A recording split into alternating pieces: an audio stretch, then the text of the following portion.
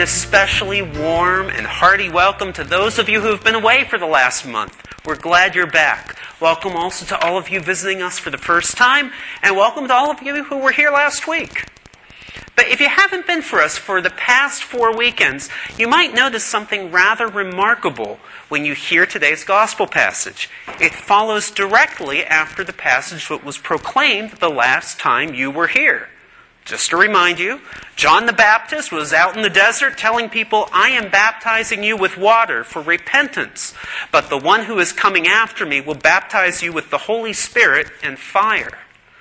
Today, Jesus shows up at the Jordan asking to be baptized by John. And John is the first person recorded to ask the question that Christians have been asking for the last 2,000 years. If Jesus was sinless and in no need of repentance, why did he have to be baptized? Well, I guess we'll get to that later. I didn't get a chance to answer the question at the beginning of Mass. John preached a baptism of repentance. If Jesus was sinless, why was he baptized by John? Julie, Adam, and Ryan H., you clearly know the answer to this question. No, I'm not going to quiz you now. At the beginning of Mass, I asked you, what do you ask of God's church? None of you said freedom from original sin. Yes, we believe that baptism frees us from original sin, but we believe it does something even more important. Baptism knits us into the body of Christ in a way that can never be undone. If you continue on the path to baptism, you will hear St. Paul address us at the Easter Vigil with a powerful phrase. We who are baptized into Christ Jesus. Your baptism will connect you to Jesus Christ through his own baptism. John, Rick, Rebecca, Seth, Marissa, and Ryan E., you have already been baptized into Christ Jesus. It makes no sense for you to repeat it. We have every confidence that God got it right the first time. You can laugh there. Nevertheless, you have taken a brave step by participating in this rite today. You have recommitted yourselves to Christian discipleship. You have proclaimed before all of us that you believe that to best serve God, you are to continue your journey of faith in the Catholic Church. Richard Rohr is a Franciscan priest who has a real gift for talking about spirituality. He speaks about liminal experiences. Experiences where we truly cross a threshold in our lives. Experiences where we transcend our old ways of being and move into new ways of defining ourselves. Rohr says that there's a threat in contemporary Christianity. We avoid the truly liminal experiences in exchange for what he calls liminoid experiences. Instead of having moments of transcendence, we use special effects such as tear-jerking music, soft lighting, and emotionally manipulative words to make something that looks and feels transcendent, but it doesn't actually challenge us to grow.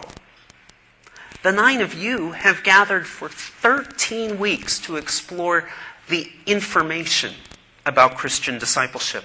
The church, the creed, the Trinity, prayer, the Bible, Mary, the saints, sacraments, the Mass, the corporal works of mercy, social justice, the liturgical cycle, ecumenism, and interreligious dialogue. If we want to, we can talk about most of these topics at a safe, intellectual, liminoid level. But today, you enter a deeper, richer phase of the RCIA process called the catechumenate. This is a period for formation and transformation. It's a time to dive into topics that go to the core of discipleship: grace and sin, morality, relationships, discernment, commitment, and vocation, witness, suffering, repentance, eternal life. It's an opportunity for a liminal experience. Now, It's absolutely ridiculous to think that all 9 of you are going to experience moments of transcendence and transformation at exactly the same time in exactly the same way. But one thing is for sure. We're not trying to manufacture a fake experience for you. What was at the core of these rites today?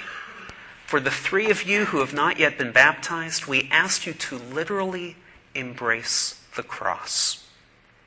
For all 9 of you, we made the sign of the cross over many parts of your body, and then we hung a cheap wooden cross around your neck.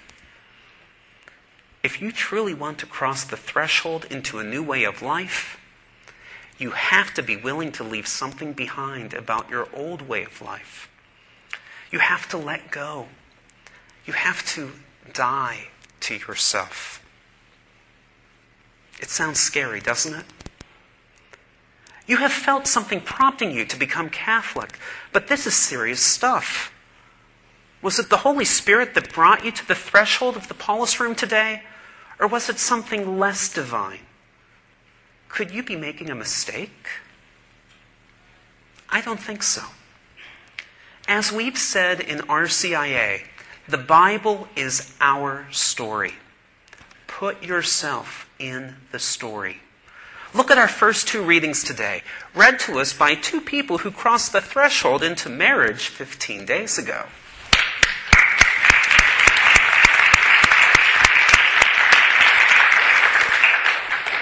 The second reading is about Cornelius, the Roman who wants to be a Christian but isn't a Jew.